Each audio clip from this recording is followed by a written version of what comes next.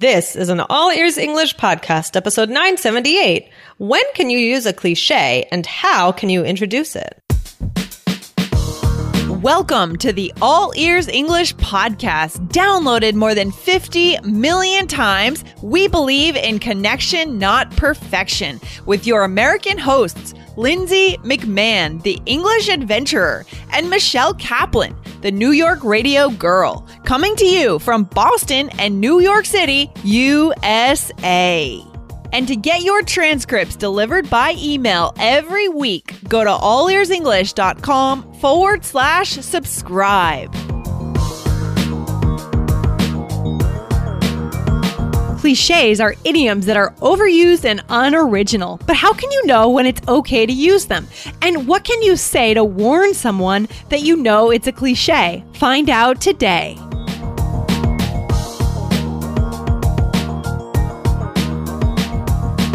Hey, Lindsay, how's it going? Hey, Michelle, not too bad at all. How about you? I'm good here on this Monday. Yeah, and it's Monday, yeah. and we're getting ready for our urban immersion adventure in a couple of weeks in New York, Michelle. That's right. Oh my gosh, I am getting so excited about that. It's going to be amazing. We've got all the plans prepared for our students. They're flying in, and I just can't wait to meet our students, our listeners, and bring them through this intensive weekend. Oh yeah, it is going to be so much fun. I'm really excited to have everybody in New York. Like, I'm excited to show everyone around and give you a cool experience. Yeah, it's going to be great. It's going to be great. So what are we talking about today? Well, today we are talking about, I have a question. Do you think that you speak in a lot of cliches? Oh, geez. I think I do. Well, I know when I've said a cliche, like when I'm saying it, I roll my eyes internally, like at myself. That's really funny. Yeah. You know what I mean? I'm like, why did I just say that? That sounded silly. I think I use them not any more than the average person, but sometimes I do. Unfortunately, I slip. Yeah. I mean, so a couple weeks ago, we talked about the cliche, the dog ate my homework. Yeah. Mm-hmm. Right. So that's like a cliche. That's like, first of all, a cliche is, I have the dictionary definition if you want to read it, Lindsay. Yeah, this is important. So let's lay down the definition. Yeah, let's get to that first. Right, because there could be some confusion between idiom and cliche. So guys, the dictionary definition of a cliche is a phrase or opinion that is overused and betrays a lack of original thought. I think that's the important piece. It betrays a lack of original thought. And this happens a lot in writing too. Like if you turn in an essay with cliches, like in college, your professor will mark it up and will say, oh, this is a cliche. Find a way to say this in a more original way. Absolutely. Yeah, right. Because you're not showing your original thought, right? There are always ways to put things into your own words. And that's really important, like you said, especially in writing. Yeah, but it's so hard because it's it's hard to know whether, maybe for our listeners, this is where we want to try to aspire to be at that point in fluency, guys, where you know when you've just used a cliche versus you've just used a cool idiom and it was a fun use of it and it was innovative and interesting. Right? Yeah. Ooh, this is really important. Yeah. And like, guys, once you kind of can get more comfortable with this and realizing, when you learn idioms, what's appropriate, what's kind of a cheesy idiom that we don't really say, but it's good to know, like knowing this is going to really get you to that next level. Oh my gosh. Yeah. So this is an episode that's going to inspire you guys to get better, get more fluent and connect more. I love that. So cool. Right. So guys, this is if you want to go over and listen to the one about the dog ate my homework, that's episode 972. Okay. Mm-hmm. Interesting. Okay, great. All right. So let's get into it. So yeah, as you mentioned, Lindsay, I think a lot of times, like, and I was researching a little bit about this, that, cliches in writing are really kind of looked down upon. Oh yeah. And that makes a lot of sense because when you're writing, you're supposed to be creating value. Right? You're supposed to be creating something new, not regurgitating what other people have said. Right. Yeah, it's all about what you're saying and your unique viewpoint, and rather than just saying, "Oh, okay, the dog ate my homework." I don't know, just an example. Yeah. So today, what do you think about with speaking? Yeah. Well, I mean, so I wanted to kind of wrap my head around this, Michelle. So I just looked up really quickly. I'm sure you had a few of these too to share, but I'm just going to throw out a couple just so I can wrap my head around what we're talking about here. Is that okay if I throw out a few that I just found online? Of course. So cliches like this phrase, all that glitters isn't gold. Like saying that in a conversation is a little bit cliche. It is also an idiom. Right. Yeah. But it's not an original way to express what you're saying. Right. Or this phrase, all for one and one for all. What does that even mean? It's like, yeah, good question. It's like, oh, we're all together. Right. I don't know. It's like yeah. Yeah. So your question is like, what was your question? Actually, sorry. I got a little bit sidetracked. Do I use cliches? What was my question? My question was, what do you think about when it comes to speaking? At work. Okay, speaking. Well, like I said, I think it's a tough one. Like this episode is like, we can't give you direct answers, guys. Yes, don't use them, or no, I don't know. It just depends on what I'm saying. Like I said, I know when I've said a cliche. Mm-hmm. And I know when I'm creating something new in my language, like I'm being creative. So it really depends on the situation, Michelle. Oh, yeah, I completely agree. So guys, today we are going to talk about, I found a really interesting article. So this is from fastcompany.com and it's by Annette Grant. Mm-hmm. And it's called When to Go Ahead and Use a Cliche in Your Talk and When Not to. Interesting. So this is, it's talking a lot about like kind of like work and presentations and things like that. But I mean, yeah, it seems like it can be used for a variety of situations, right? So I think this could go really for any speaking occasion. Yeah, I love it. Okay. So when is it okay to actually use a cliche and when is it not? Cool. Okay. So if it's inclusive, if everyone knows what it means, you can use it. Okay. So we're talking about, Annette's talking about in terms of being understood. Like, when is it okay in terms of making sure you're clear and you're understood? If everyone's going to understand it, everyone's going to say, oh yeah, I remember that phrase. I know exactly what that means. Right. And like, you can tell me if you agree or disagree with that. Because I think it's interesting because some of them people all do understand it, but it's still like a cliche. I don't know. Yeah, I think she's probably talking more about just being understood, like creating an effective presentation. But there's still something to the idea of like, oh, I just said a cliche. It didn't sound very innovative. It didn't sound very interesting. Like if you're someone who speaks in cliches all the time, it's like you have nothing new to add. Right. That's true. So the next one is if it's exclusive, and this one talked about cultural reasons, which I thought was interesting. Or if it's exclusive for like cultural reasons or linguistics, they say don't use it. Yeah. So she's talking about like, for example, to make a presentation at work or something, because people are not going to understand you if everyone's from a different culture and the cliche is like very cultural. Right. Very, very culturally based. I wish we had an example of a cultural cliche. I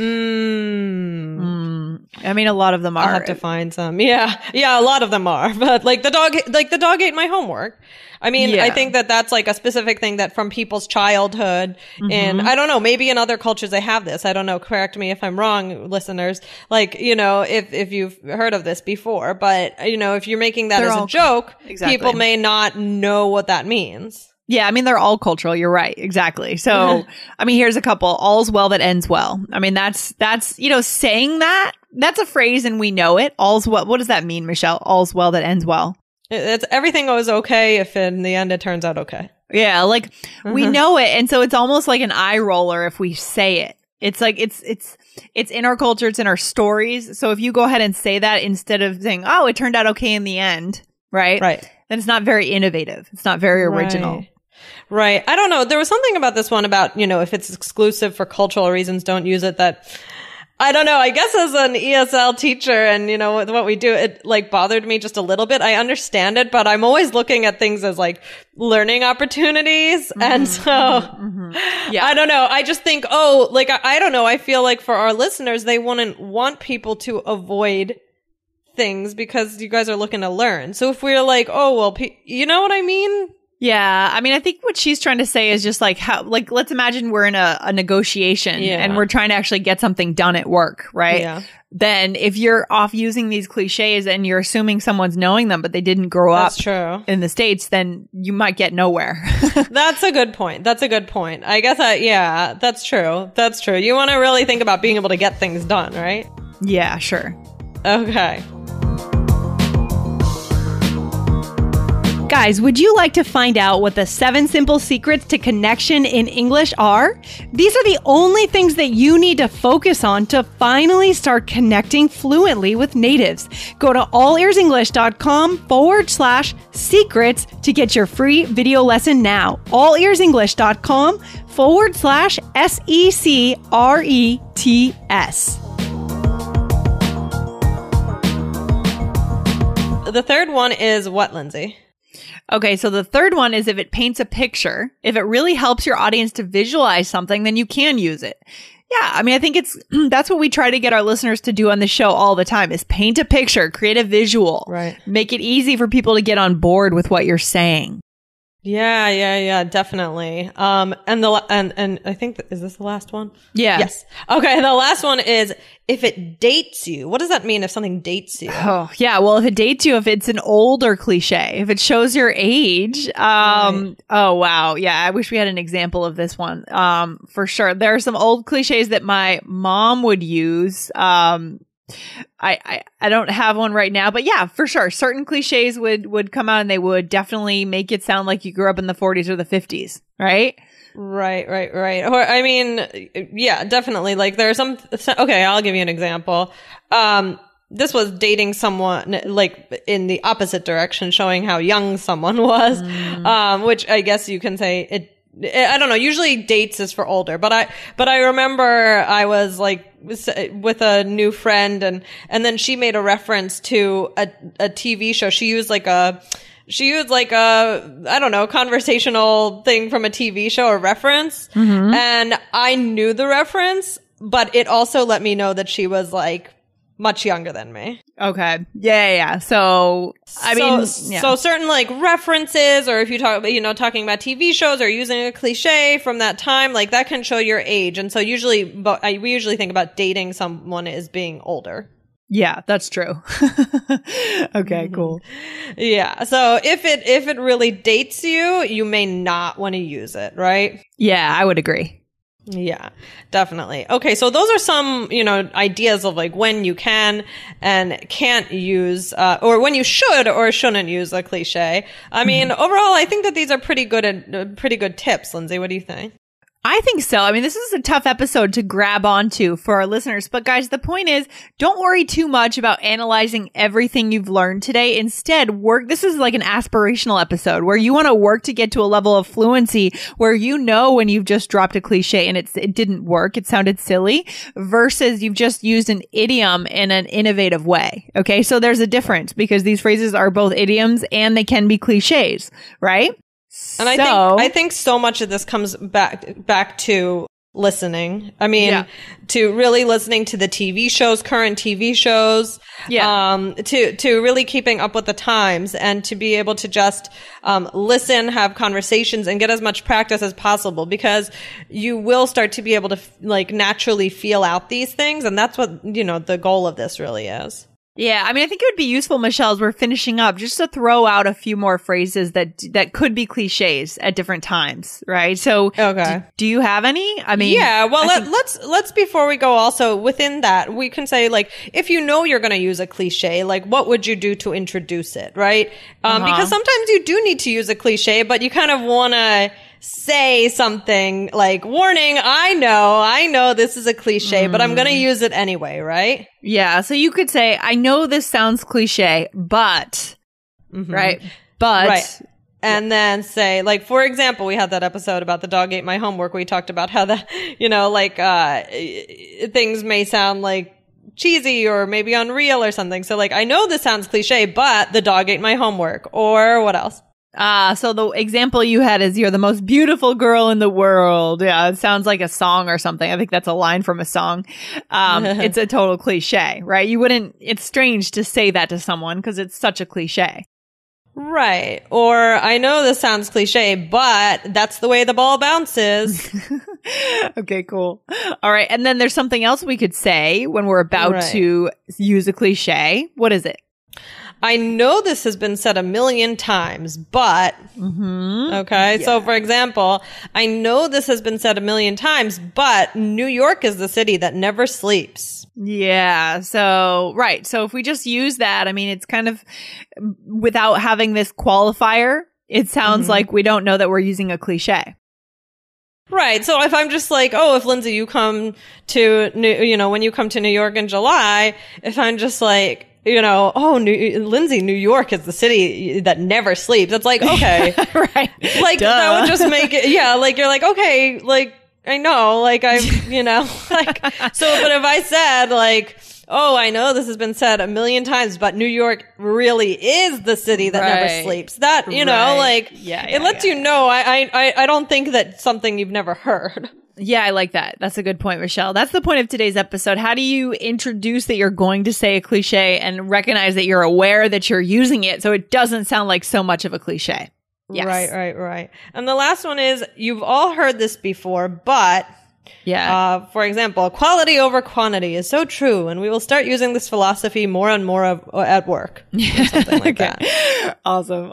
Yeah. Okay. Yeah. So, wow, what's the takeaway of today's episode, Lindsay? Wow. So it's all about awareness here, guys. Once you get better, you get more fluent in English, you're gonna get here. You're gonna know when you are about to use a cliche, and the phrases we've given you today are a good thing to qualify to put just before you use that cliche, so that people don't roll their eyes at you, right? You don't want to be like, it's kind of boring talking to someone who's just spitting off cliches and they don't have the awareness that they're doing that. Right. Exactly. Yeah. It just makes it sound like they're not really thinking of ways to be original or unique. Yeah. But Michelle, it's a good point. Like, don't let this scare you from using idioms. It's just all about diving into the culture, right? And getting a lot of input, guys, watching TV programs, being aware, practicing your English with native speakers. But this is something to aspire to. This is a very high level goal for you guys, but you can get there. Yeah. Oh, you can absolutely get there. Just always keep your ears open. Listen, like, who do you want to speak? Like, maybe listen to people who are your age, so that you don't use things that date you, or listen, find people that like, oh, you feel like you are like, kind of like that person, and how do they speak, right? Do those kinds of things and just listen up, and you'll start to feel it out naturally, I think.